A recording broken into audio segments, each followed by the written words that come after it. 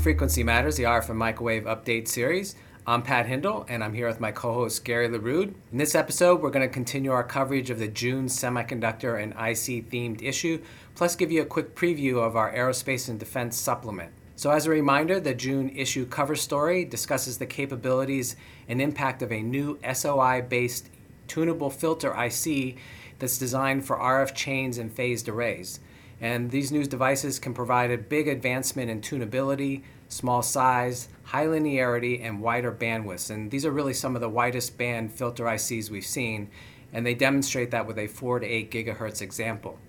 So Gary, we didn't cover the online feature last time. What was that? Well, our online spotlight article in this month's issue is pretty cool, I think. It describes an adaptive real-time algorithm for identifying mimic outliers during automated on-wafer testing.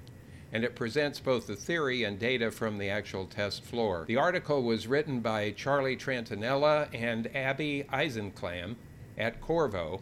Abby is a student at Vanderbilt University, and she worked on this project while she was an intern at Qorvo. And she was also one of the recipients of the Custom MMIC Women in Engineering Scholarship in 2020. So I'm really pleased we could publish this work. So moving on to the June Aerospace and Defense Supplement, the lead article was written by Eric Heim of Strategy Analytics, and he covers the market for hypersonic weapons, and he goes over a few types of the hypersonic missiles and then takes a look at the development challenges and some about the market projections for that. So it's a very good article. We'll leave the rest of the articles for our next episode. We had a special guest join us for this episode from Altair. Brian Woods, Vice President of EM Solutions, joined me to discuss the challenges of EM simulation and the latest updates to FECO. Let's take a look at a clip from that now. What are some of the main focus areas for FECO that you believe are going to help Altair users innovate in the future? Well, I guess this brings us back to Altair's vision of helping its customers drive decisions by leveraging simulation and HPC and artificial intelligence. And I think obviously we'll continue to improve and expand our simulation capabilities, maybe particularly focusing on some of our less mature solvers that are well suited to some of the applications that we like electronics and EMC applications where we know that a lot of the future lies. But I think the answer to the question about innovation and what will really impact on that is more about our seamless integration into Altair's multi-physics workflows and interfaces, so that designers can address some of the challenges that I mentioned earlier. I think that Altair's approach to integrating different engineering disciplines and the application of things like artificial intelligence and so to engineering problems is evolving very, very fast. And this really is going to be a game changer in terms of enabling our users to innovate in future. And what we want to do is really make sure that electromagnetics is part of the mix. So you can catch the complete interview at videos.microwavejournal.com. And turning to the news, we had an announcement from our own parent company, Horizon House Publications. We have formed the High Frequency and High Speed Media and Events Group, and that's made up of Microwave Journal and Signal Integrity Journal magazines, plus our events, EDICON China and EDICON Online, and then also our managed exhibitions for the IEEE MTTS International Microwave Symposium on behalf of the IEEE, and also the European Microwave Week on behalf of the European Microwave Association. So over the past decade, we've pulled in all these different activities, so we're all under one group now as a portfolio. And then Quantic Electronics, they've been relatively quiet for the past few months, but now they're back in action. They've added another company by acquiring Microwave Dynamics, and they're kind of a leader in the microwave and millimeter wave component area. I think we'll see some more activity from Quantic Electronics as we approach IEEE MTTS International Microwave Symposium. And another news item, we saw that FinWave Semiconductor came out of stealth mode, and they announced that they'll address the 5G challenge with breakthrough 3D GaN FinFET technology. They developed this 8-inch GaN on silicon FinFET process, and they had been spun out of MIT, and they took a few years to develop this, and now they think they are ready for production, and they hope to improve linearity, output power, and efficiency for 5G millimeter wave systems, and greatly reduce the cost for carriers. So we'll touch base with them at IMS and see what that's about.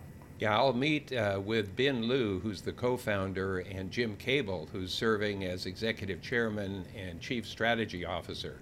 The last time I spoke with Jim, it was shortly after he retired from pSemi. He was a guest on our podcast and recounted his career path and the history of Peregrine Semiconductor, which became pSemi, how it grew and was ultimately acquired by Murata.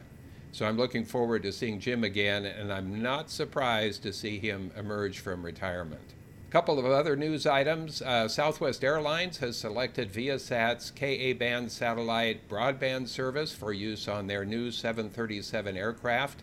And this is part of Southwest plans to invest more than $2 billion on various upgrades, which for those of you that fly on Southwest will include power outlets in every seat. So that'll be a nice addition. Then from Starlink, they say they have some 2,500 orbiting satellites now, serving more than 400,000 subscribers in 36 countries. Interestingly, Elon Musk says Starlink is developing a more capable second-generation satellite, which will be some 5 times the weight of the first generation. The only problem with that, it's too heavy to launch on the SpaceX Falcon 9 rocket, so it'll have to go on the next generation rocket. And so turning to events, IMS is coming up next week, June 19th through the 24th in Denver, and we're looking forward to some of the new activities this year. On the exhibition floor, there will be several networking lounges so you can sit down and talk to people, which is nice. And there's also a 9-hole mini golf course sponsored by XMA Corporation. So if you complete all 9 holes and turn in your scorecard, you have a chance to win a prize. In addition, there's a professional photo booth available during lunch hours and the reception time, and that's sponsored by Wolfspeed and Microwave Journal. And there's also a new systems pavilion this year for the first time on the exhibition floor, which features small kiosks from different companies exhibiting there. And there's also a conference component that goes with that. So Gary, what things are you looking forward to? Well, with so much going on at IMS, it's always hard to decide what to see, but a couple of items that sound really interesting. As you know, increasingly we're hearing about quantum computing and quantum communication and quantum this and quantum that.